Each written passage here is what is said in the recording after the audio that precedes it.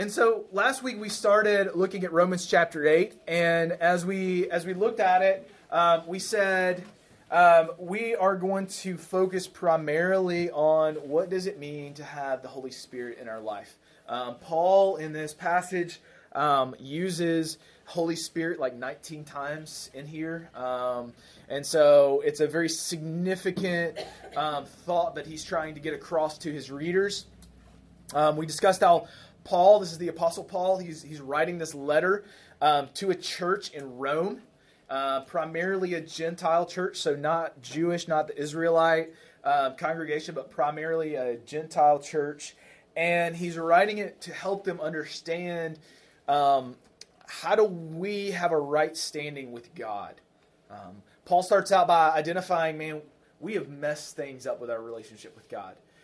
We once had a perfect relationship with God, and we totally messed that up. And so Romans then is written about how do we get back to that right relationship with God? How do we restore that and to bring that back? And Paul ultimately comes to the conclusion, as we talked about last week, there's actually nothing we can do. God did that for us. And so it's through us coming to Him and accepting what He's done. And so last week we talked about how we looked at the first 4 verses of Romans 8. We were able to identify God's work in that process of our salvation, of us having relationship with Him. We talked about how it was because of the Father, the will of the Father, through the work of the Son, so that we can walk in the Spirit. Right? It was this picture where we were able to see the 3 persons of the Trinity, the 3 persons that we call God, together in their role, each one of their roles in our salvation process. And so it was through the Father's work. It was through the Father's will. It was the Father that made that first step toward us. It was through the Son being obedient and dying on the cross, which is what we celebrate come Easter, and then raising from the dead, that we can have that newness of life. And then we wrapped up by talking about the Spirit, walking in the Spirit. How do we walk in the Spirit? What does it look like to walk then in the Spirit? And so over the next 2 weeks, we're actually going to look at 2 different aspects of walking in the Spirit. This week, we're going to talk about the internal part of that. What does that mean for my mind and my heart and my emotions and all of that stuff? And then next week, we're going to talk about the external, then what should be producing in my life. If the internal is where it needs to be, then what does that look like for the way I live my life? And then ultimately, what does my eternity look like? What does that look like to be, as Paul's going to say, adopted sons of God? And so that's kind of where we're heading over the next couple of weeks. And the Holy Spirit is a big deal. It's an important part of what we believe. And I feel like that in the West, in our cultures, in the church, in America, even kind of in the Bible Belt where we live, we've kind of taken the Holy Spirit and we've kind of tucked him in our pocket, right? We don't really talk about him a whole lot. We were talking about this in our life group, and I think I made the comment that we kind of look at the Holy Spirit as kind of like our crazy uncle that we don't talk to people about too much because we don't really understand the way that he operates and what he does. So we just kind of like ignore him somewhat. But if we get into the Word of Scripture and we look at the writings of how we live this life out as a follower of Jesus, you can't escape the fact that to be a follower of Jesus means that you're walking by the Spirit. The Spirit of God is living and moving inside of you. I saw a quote this week that really stood out to me by a guy named John Stott.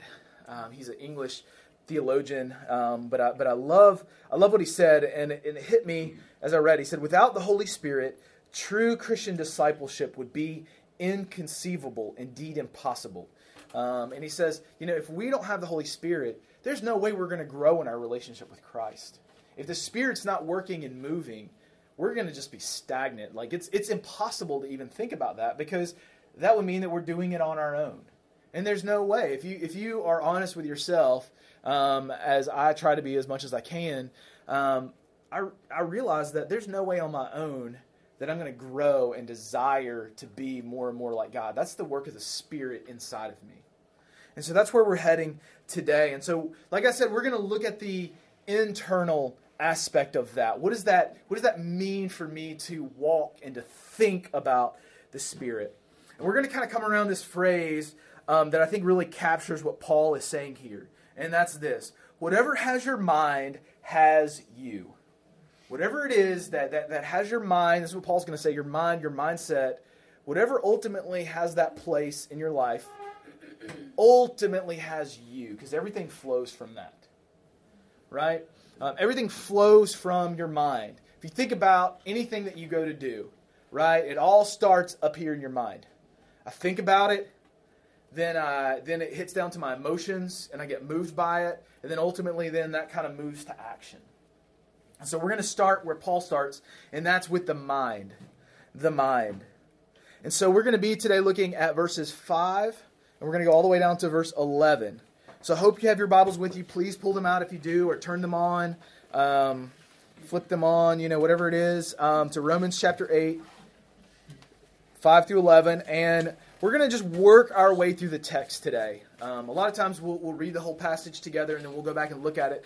But today I think it's helpful. We're just going to go in the same flow that Paul does as he writes this. And so we're just going to read through it and talk through it as we go. So Romans chapter 8, starting in verse 5, Paul says this. He says, "For those who live according to the flesh set their minds on the things of the flesh. But those who live according to the Spirit set their minds on the things of the Spirit." Okay, and there's some significant things that Paul points out here, right? He says that if you're going to live according to the flesh, right, if you're going to set your minds on the flesh, then you're ultimately going to live in that way. But if you set your mind on the Spirit, then you're going to live according to the Spirit. And I think that makes sense for us on a surface level here. It makes sense that whatever you set your mind on is what your actions are going to lead to. But I think it's important early on to have a little moment of clarity. What's Paul talking about? The flesh and the Spirit, right? What's he talking about? Well, he's not talking about two different types of Christians here.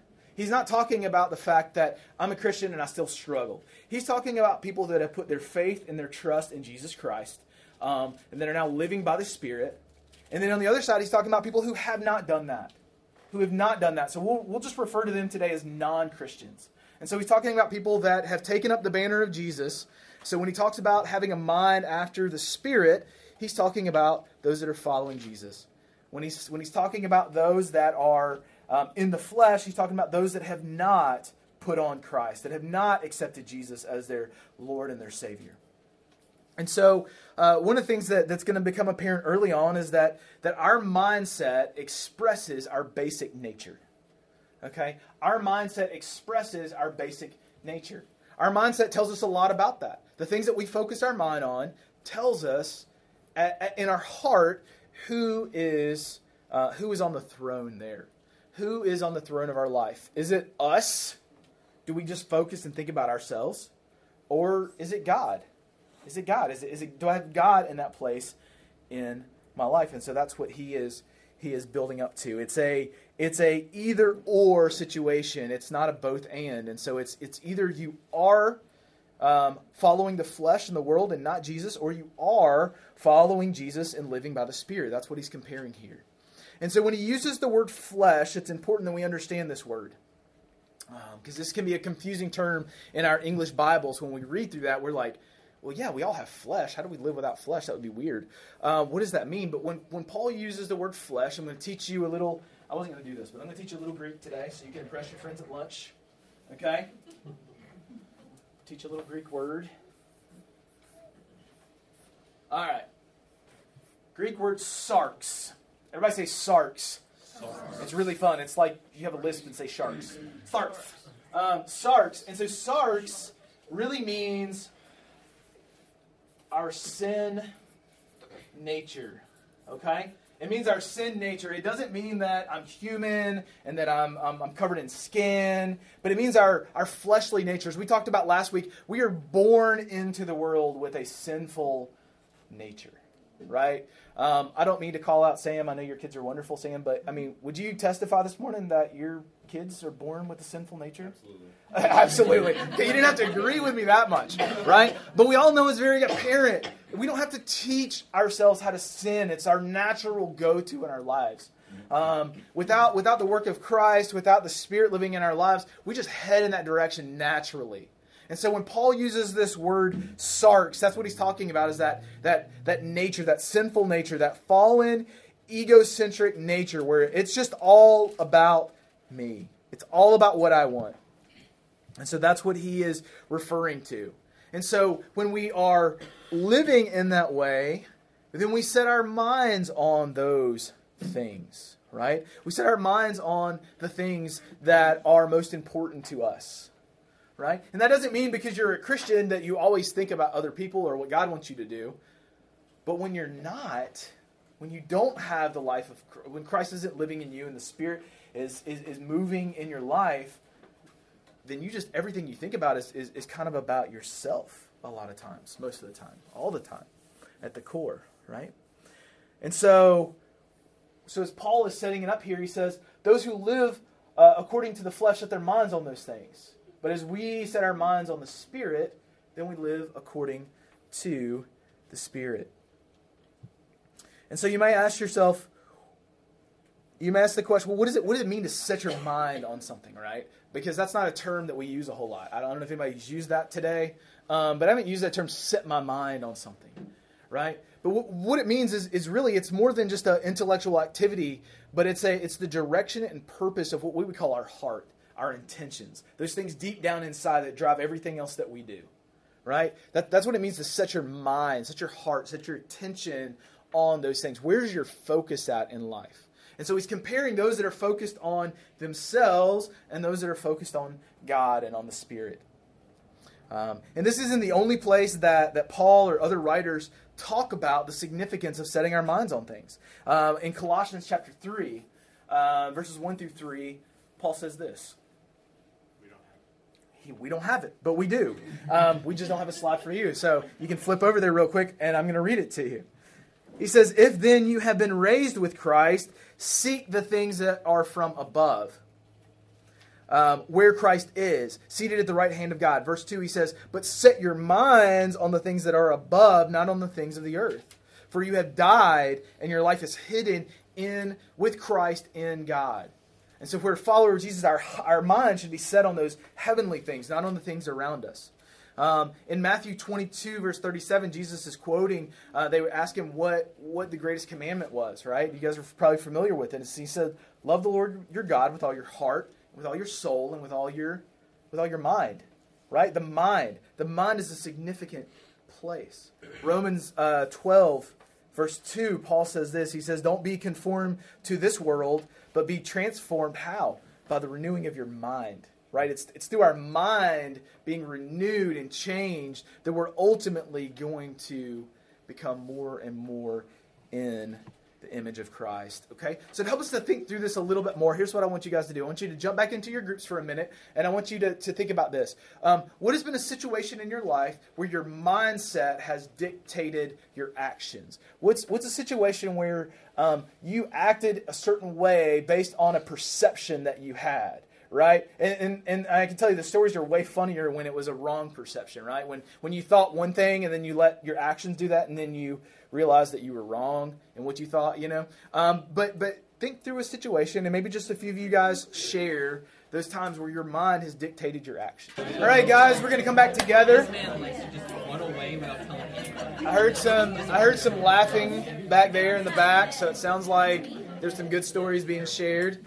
Hope you learned something about someone else. But I think it's pretty obvious to any of us, our minds dictate, right? And that's why Paul starts with the mind, right? Because sin always, and we know we've defined sin as those things that lead us away from the heart of God, those things that ultimately are not just because we make God mad, but ultimately they're also bad for us, right? They break the heart of God. But ultimately, they're for our corruption, and they're not good for us. And so those sin things in our life, they always start with the internal, and then move to the external. The mind leads to the actions, right? And we see this even in Scripture outside of Paul. James writes in James chapter 1, verse 14, he writes this. He says, but each person is tempted when he is lured in. He's tempted when he's lured in by his own desire, right? That when you start to think about desire, those things, that's kind of where it starts. And then desire, when it has conceived, right, when it's grown, it gives birth to sin. And then ultimately, he's pointing to, where does sin lead? Well, sin leads to death, right? Sin ultimately leads to death. And Jesus talked about this same idea in the Sermon on the Mount. When Jesus taught on the Sermon on the Mount, when he would teach about things, he always was going after the heart or the intention of the issue, not just the action. So when he says, you've heard it said that you shouldn't murder, but I tell you that even if you're angry with your brother, right, that you deserve the judgment. He says that you've heard it said that you shouldn't commit adultery, right? This action, he said, but even if you look at a woman in a lustful way, you've already committed adultery in your heart. Like it starts in the mind. Sin always starts in the mind. And so Paul here is going to give us some categories. He's going to basically give us some compare and contrast of living in the Spirit and living in the mind. And so I just want to do a little chart on some of these things, because I think it's helpful to see this. And so as we go through it, then it helps you to kind of see the comparison that Paul is making. And so first we have what Paul's going to say is what we're going to see is we got a category. I don't know if that's right. You guys that have been here for a while know that I can't spell, and I'm okay with that. Right? But there's two categories of people that Paul's going to talk about. He's going to talk about those that are in the flesh, right? And those that are in the Spirit. Okay? This is going to be the comparison that he makes. And he's going to say that depending on which one, it's going to affect your perspective. Need to get an assistant to come up here and write these things. Because you're either going to have your mind in the flesh, or you're going to have your mind in the Spirit, right? Your perspective is going to be different. Your focus is going to be different. And even your conduct, the way that you live, is going to be different, right? There's those that live according to the flesh, and those that live according to the Spirit. Right? So our conduct, so there's a different category, there's a different perspective, there's a different conduct, and ultimately, our final state will be different. He's going to talk about that in just a few minutes. He's going to say for those that are in the flesh, there's death.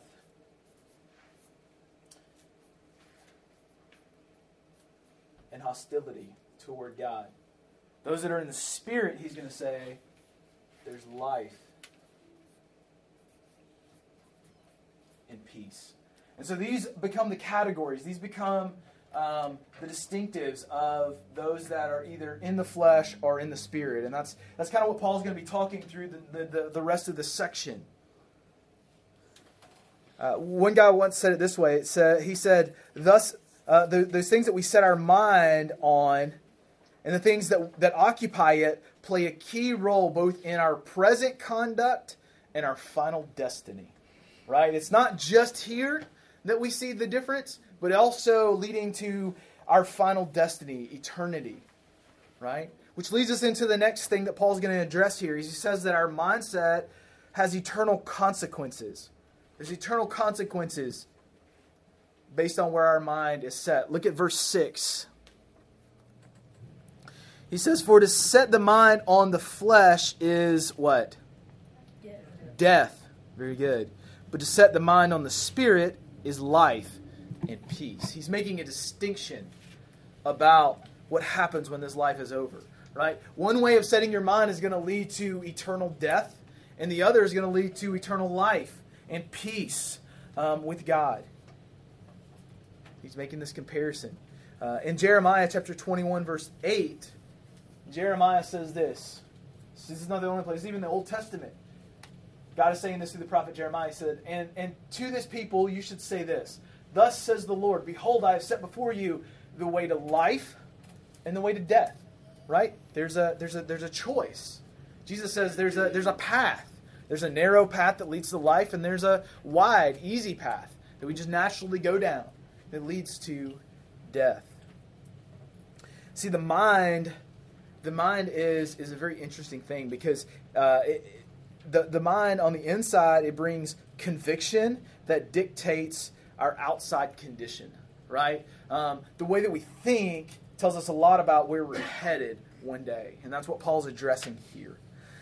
And I think sometimes we can be really good at hiding that, right? We can be really good. Like, I know a lot of people who are not followers of Jesus, and they do some really good things.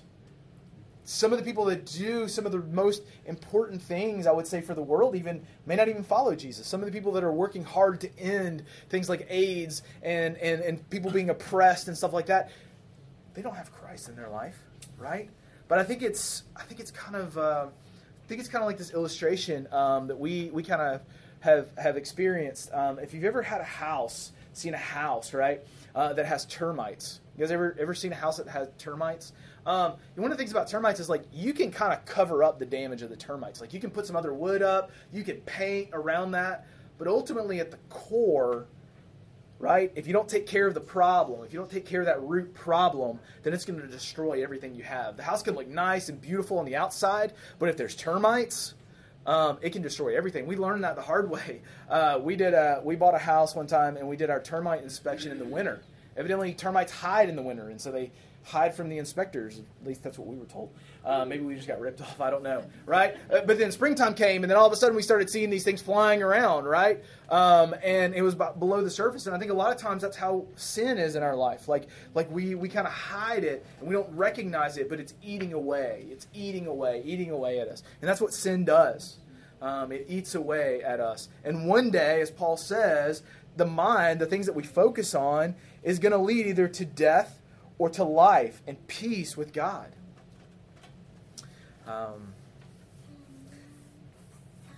When we think about peace with God, right? I don't think we pay a lot of attention to that in our world.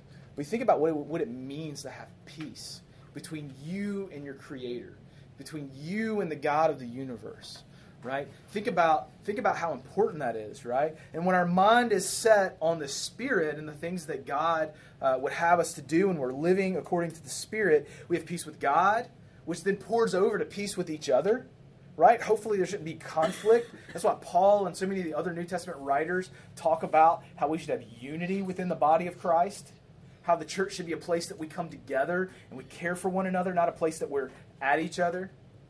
Right? So it's peace with God, peace with others, and also produces a peace within. The Bible says there's a peace that passes understanding. It's the reason that if you've ever known someone who's a follower of Jesus and like something has rocked their world, but they don't react the same way as a lot of other people do, right? They seem to have this inner peace even when they're going through trying and difficult situations.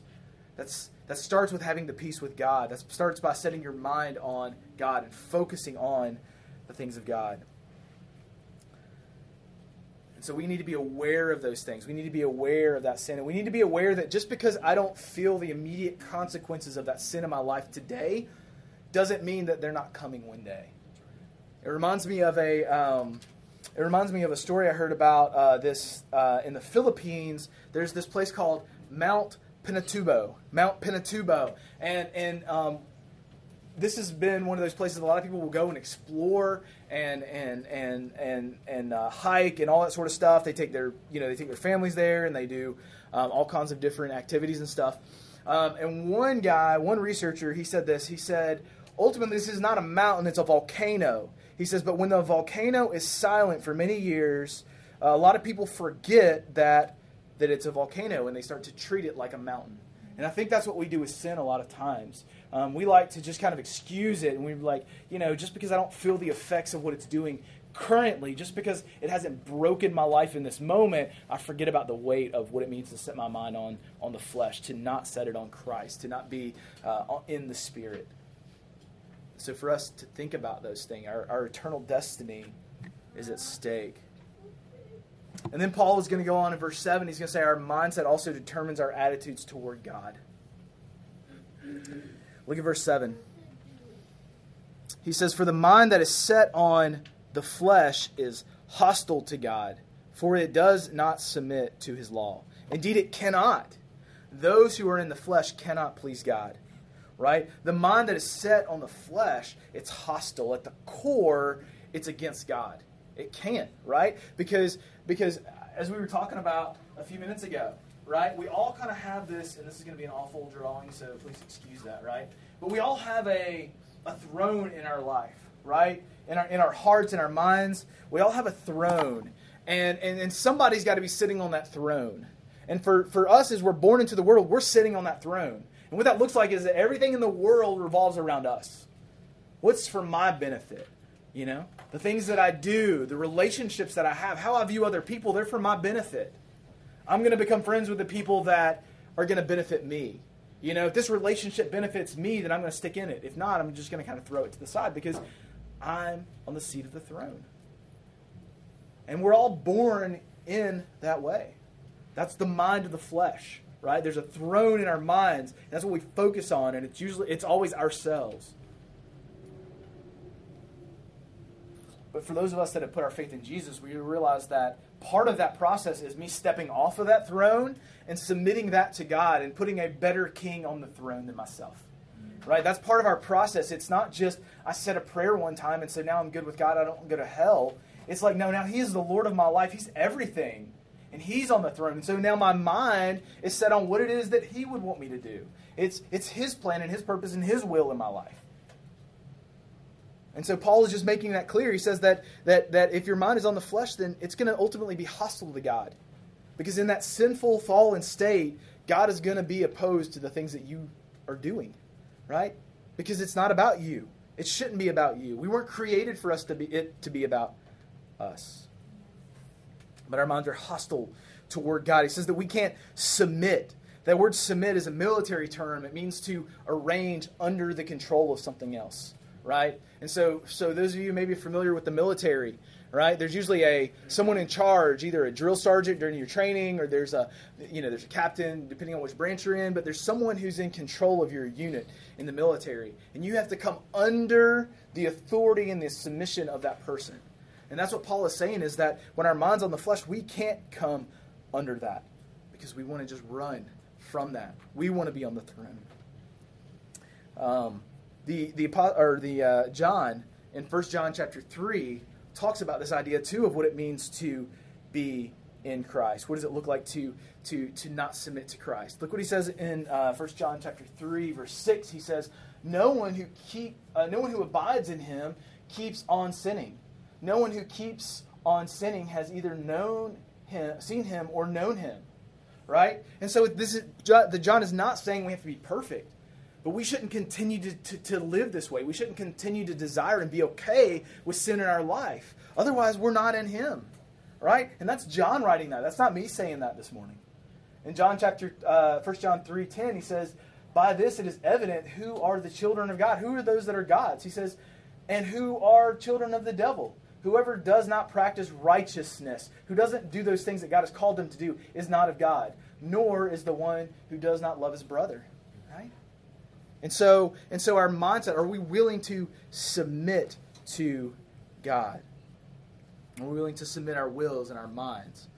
And as we get into that, there's kind of two ideas of submission that's at play. And I want to be clear on those just so we understand those. There is what I would call a positional submission. And what that means is that, hey, I'm born into the world and I'm on the throne, right? I'm sitting here, it's all about me. And there comes a moment when I realize the truth of what God did through the gospel of Jesus. And I get off that throne and Jesus sits on that throne in my life, right? And it's all about Him at that point, right? That's a one-time thing. It's the reason that we don't feel like you have to come and get saved every week. It happens one time. Positionally, I go from being in the flesh to in the spirit. Okay, that's positional. But then there's also this relational idea of submission that I think comes into play as we look at living in the Spirit. And what that means is that every single day when I wake up, I have to submit my will to God's will. I have to intentionally think, what is it that God wants me to do? You know? I got to think about that. I got to start my day off and make that decision. Am I going to live for Him, or I'm going to live for... I'm still positionally in Christ. My eternal destiny is not changing. But how am I going to live my day out? You know, am I going to submit to what he wants me to do every single day, or am I not? And so there's the day-to-day submission, and then there's the one-time, which we would call positional submitting to Christ. And I think where a lot of people are a lot of times when it comes to this point of actually turning it all up and getting off the throne, I think one of the problems that we run into is that we really, really like Jesus a lot of times. So we come into church and we'll amen and hallelujah, and we like what Jesus says, but we don't really want to become like him, right? And that's what the mind in the Spirit is all about. We don't want to become like him because that's hard. And it requires sacrifice. And it's going to cost something. We think it's really, really beautiful how Jesus washed his disciples' feet, right? But the idea of us going and serving somebody else, we're not all about that. That doesn't sound too appealing to us. You know? We love the fact that Jesus was spit upon and was cursed at and there's shame brought upon him, right, for our sins. We love that idea. But yet, when we stand up for our faith and someone says something mean or negative or nasty to us, man, we don't want to lay our rights down for that. Right? We love the fact that he suffered, but yet we're only focused on what's good for me in my life. Right? We're completely okay that Jesus came and suffered and was humiliated and spit upon and laughed at, right? When we're just like, amen, we're about to come into the season where we celebrate what he did for us. And we will say amen and hallelujah, and we're so grateful. But yet the first time that somebody says something mean to us because we're bold enough to share our faith, we just want to walk away from it all. I would beg you this morning to think about where you're at. Have you put it all? Have you got off that throne and put it all to the side and said, you know what? I want Christ to be there. I want my life to emulate him. Am I willing to live like him? See, a lot of times we think that he's a good Savior, but we don't think he's a very good role model, do we? Right? Like we were like, praise God that Jesus came and died, but yet when you call me to take up my cross daily and to die, I'm not really about that. And I'd beg you, the word of Scripture even says that. In 1 John chapter 2, verse 6, John writes this. He says, whoever says he abides, whoever says that he is in him, in Jesus, ought to walk in the same way in which he walked. Right? And so if our lives don't reflect that, if our lives don't reflect us living in the Spirit, we need to ask a question, am I in the Spirit? And this isn't to cast a shadow of a doubt on your salvation if it's secure, because if you're in him, you're in him. There's nothing, he's very clear in John that there's nothing can take that away. But if my life is not living according to him, and it's not lining up according to him, we need to ask what's happening in our hearts. If I don't desire to do the things that he did and to live and walk according to the way that Jesus walked, is he in there? Right? Is he on the throne? Or am I still sitting there with just kind of this idea that Jesus is somewhere in the picture? And so Paul says that we won't submit to him. And ultimately, we can't even please God, right? Because it's us at the core. So I want to go back and address that question. How can someone who doesn't know Jesus still do good things, right? How can someone who doesn't know the love and the hope of Jesus, how can they still do good things? And I would say that they can still do outwardly good things, but the purpose of all of that is for themselves because they're still sitting on the throne, right? So I go out and I feed the poor, but ultimately that's to give me a warm, fuzzy feeling that I did what I needed to do because I need something to validate myself or to feel significant or important, right? I can go out and I can, buy all of this sort of stuff and give it away to other people, and I can care about all these other people, but ultimately it's somehow going to benefit me. And so nothing that you do in the flesh is ultimately going to please God. If you're in the flesh, you can't please God. Our so-called good works, and the civilization, our culture, and our man-elevated progress that we all talk about is nothing but a stench in the nostrils of God, as one guy said. Our religious work that we do in the church sometimes is nothing but lukewarmness of the flesh, right? We can even be in the church and do good things, but yet not be in the Spirit. So the call this morning is, where are you? What are you doing? What are you doing in your life? Pastor John Piper, I love, he points out, he says that before a person can perform their best acts, they must become a new person. Before they can be transformed, he said, because a thorn bush cannot produce figs, an apple tree cannot produce olives, and a natural man cannot produce faith. And I love that picture, right? It's just not your nature. It's not your nature. You're not going to desire those things. It's like it's kind of like this. You guys had a house plant, a little plant in your house before? Y'all ever done that? You get this cute little plant. I know as a kid, like we would plant things, little seeds in the ground or whatever, and then they would tell you to water it and to put it where? Sun. Put it in the sun. Yeah, thank you, Yvonne. She knows. You put it in the sun, so you would put your little plant in your window, right? And what you notice is if you look at that plant long enough, it's going to start to grow toward the sun, right? It's going to grow toward the window, wherever the sun is, and it'll start to grow that way, which is really interesting. But then if you flip the plant around, right, it'll start growing the other way, right? Because it's growing toward the sun. And I think that's a beautiful picture of what our lives should be looking like. If we're living in the Spirit, we should be growing toward Jesus. We should be growing toward the things that the Spirit is calling us to grow toward. And if we're not, we're going to grow toward our own selfish desires. And so are we saved by what we do? Absolutely not. But what we do, is that an indicator a lot of times for what's on the throne of our lives? Absolutely. Absolutely. And so we do a lot of things to try to please God and to think about that. So we live in the flesh. And then Paul moves on and he says, okay, so that's what it looks like to live in the flesh. Now Paul goes on to explain, well, what does it look like to live in the Spirit? What does it mean to set our minds on the things of God and to set our mind on the Spirit? And starting in verse 9 through 11, he fleshes that out for us a little bit more.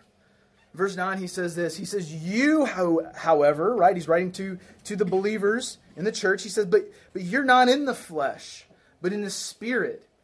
If, in fact, the Spirit of God dwells in you. And anyone who does not have the Spirit of Christ does not belong to him. He said that there can be a confirmation in your life to know that you're God's. Do you know that? Like, we can have assurance that we're God's. We don't have to go throughout our life questioning whether or not we're God's. We belong to God. We can have assurance in that. And that confirmation comes through the indwelling of the Spirit. Do you have the Spirit living in you? You know? Do you have the Spirit? Are you convicted of the sin in your life? Do you feel that tug and that conviction, right, when you're sinning in your life? Are you have a desire to follow Christ? That's all the work of the Spirit living in us.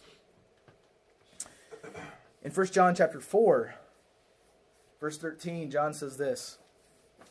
I don't know up there. He says, by this we know that we abide in him and he in us, because he has given us his Spirit. The Spirit is a marker. It's a seal. It shows that we belong to God. And so if you have the Spirit living in you, right, if your desires are to do the thing that God has done, or God wants you to do, that comes from the Spirit. That doesn't come from your flesh. That doesn't come from your natural nature. That comes from having the Spirit in your life. And so if you've submitted yourself to Christ, and you have the Spirit in your life, that's a sign that we can be assured that we belong to God, and that we're his. This word dwell is a really interesting word. It says that if you have the Spirit that dwells in you. This is an interesting word. I love this word and this picture of this, right? Because the word dwell here is the same word that John uses in John chapter 1:14, verse 14, when he's talking about Jesus. And he says this in John 1:14. He says, and the Word became flesh and dwelt among us. Right? You guys familiar with that passage? That Jesus put on flesh and dwelt among us. That word dwell means to tabernacle, to live, to take up residency among us. And so what we understand is that when the Spirit dwells in us, he's actually taking up residency in our life. Right? He's taking up residency within our life. In the Old Testament, we talked about this a few weeks ago in our last series, but we talked about how in the Old Testament, the tabernacle was that portable place where the presence of God was. Right? So they would pick up the tabernacle and they would take it from one place to the other.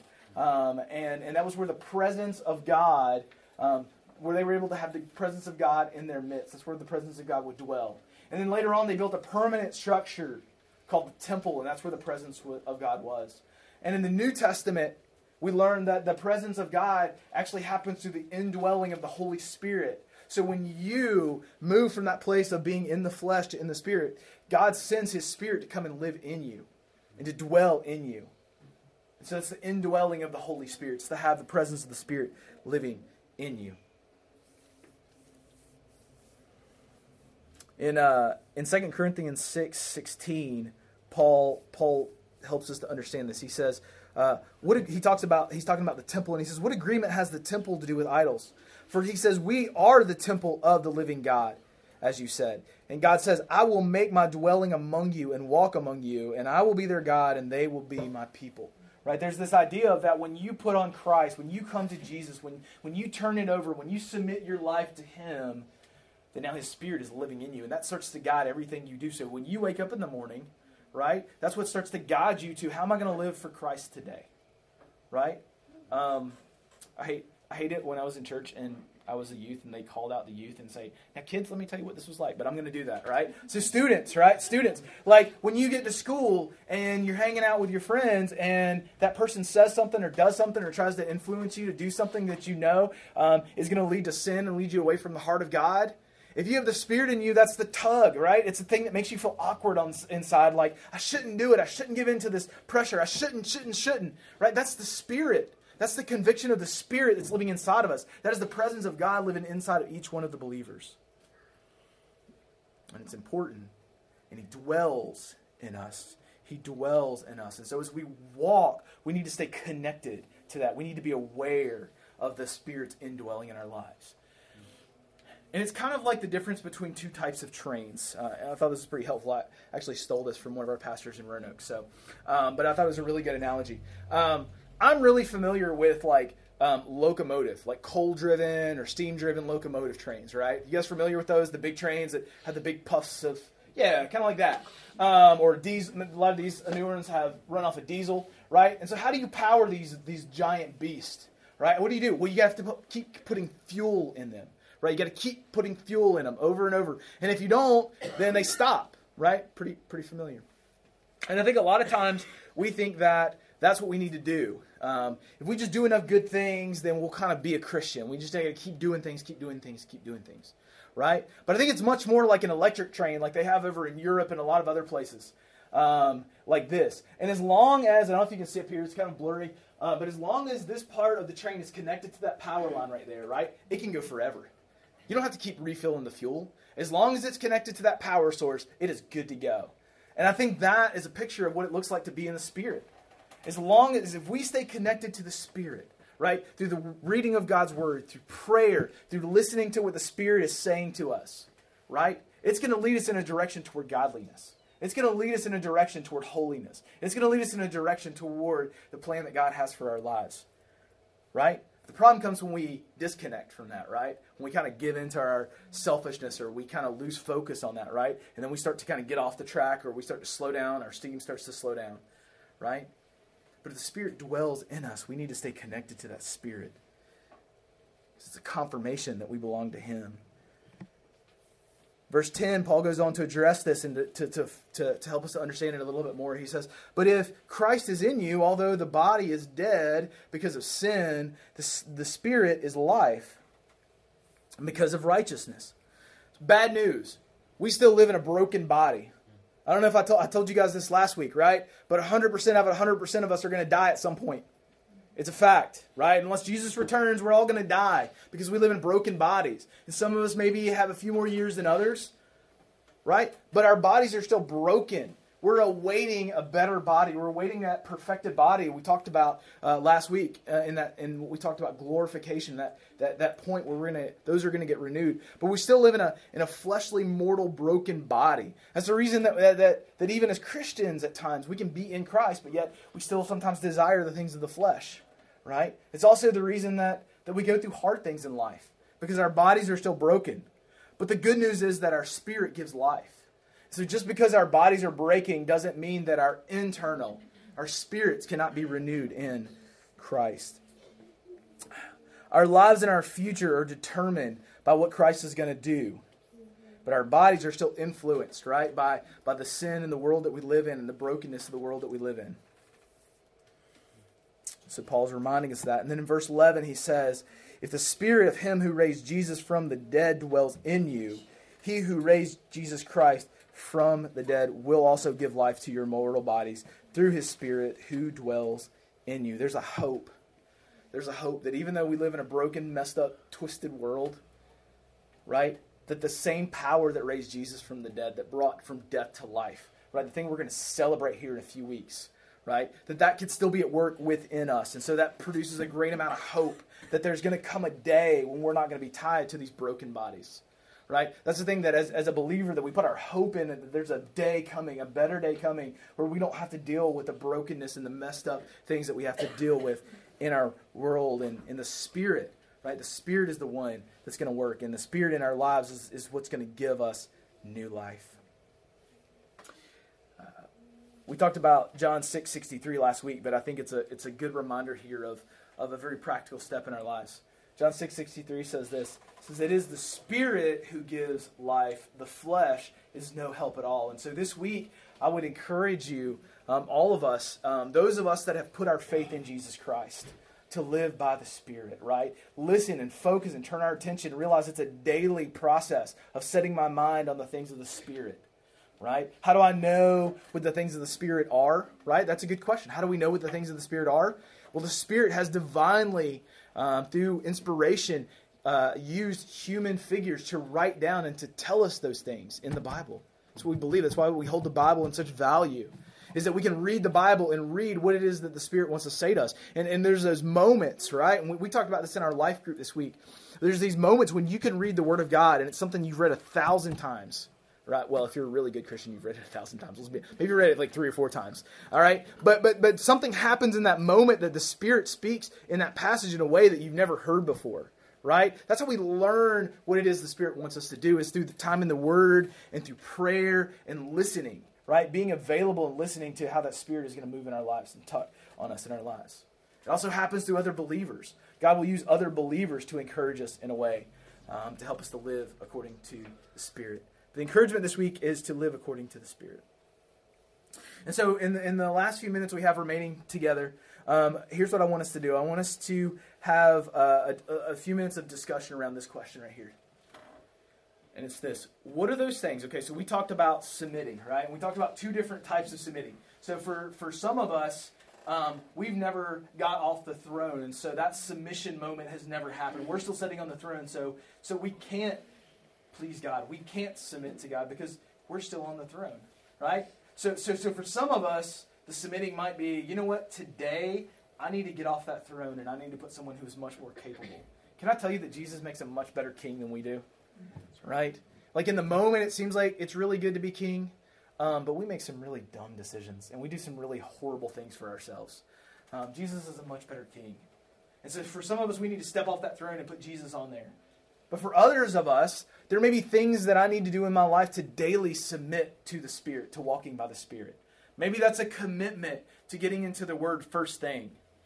I heard, a lot of you guys know, I'm a big fan of Francis Chan out in California, and one of the things I heard him say in a sermon, he says, is when I wake up in the morning, he says, before my feet hit the ground, before I brush my teeth, before I do anything, he says, I sit in bed and I say, holy, holy, holy is the Lord God Almighty. That Isaiah 6 moment, right? When he just tries to set his mind on the holiness of God to get him into that moment. Because he says, I realize that if I don't, my whole day begins by thinking about me. And it's all about me for the rest of the day. So maybe that's what it is for you. Something that you need to set your mind first thing in the morning. Maybe it's a commitment to getting into the Word of God. Maybe it's a commitment to getting some accountability in your life so other people are going to encourage you to walk in Christ. Maybe it's something else that the Spirit's working in your life. But I want us to take the next few minutes and I want us to have that discussion of what is it in my life that needs to be submitted to God? Is it my position or is it something in my day-to-day life? Okay? So we're going to talk about that and we'll come back together and we'll sing one more song here in just a minute. Okay? So hopefully that was helpful. Again, our heart in having that time, it's one thing to hear a guy up here talking about this stuff.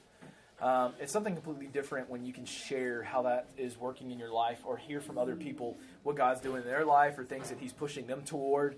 And so hopefully that was meaningful for you in those discussions. And so we're going to close out with one last song called In Christ Alone. It's an old hymn most of us are probably familiar with, maybe. But during this time, what I want to just allow us to do is, a lot of times we'll have that come to the front or whatever. But this morning, so much of what Paul wrote about in Romans 8 was about our mind. Setting our mind on Christ. Setting our mind on the Spirit and those things of the Spirit.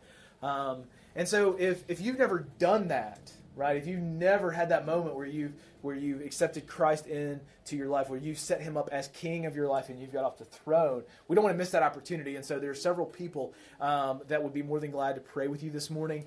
Normally I'm one of those, but I'm going to be running the slides. So Sam right here in the front, Heath in the back. I know both these guys would be more than glad to pray with anybody to talk to you about that more, if that's kind of where you're at and you want to make that step this morning. But for those of us who have already done that, and Christ is on the throne, but it's that daily submission, during this last song, which is Christ Alone, I think it's so fitting that Ross picked out this song, take the opportunity to literally do that, to set your mind on Christ, to make that commitment this week. What is it that I need to do? What is it that you just had discussions with other people about? And make that commitment in your mind that, you know what, I'm going to actually live this out. And so if that means I need to get some accountability, I need somebody else to help me with that, or whether I'm just going to set my alarm earlier. I was talking with somebody yesterday. They said, you know what, I got to start by 15 minutes earlier, set my alarm. And so maybe it's just that. Maybe it's just making that commitment. Whatever that is that the Spirit's pressing, use this time for that as well.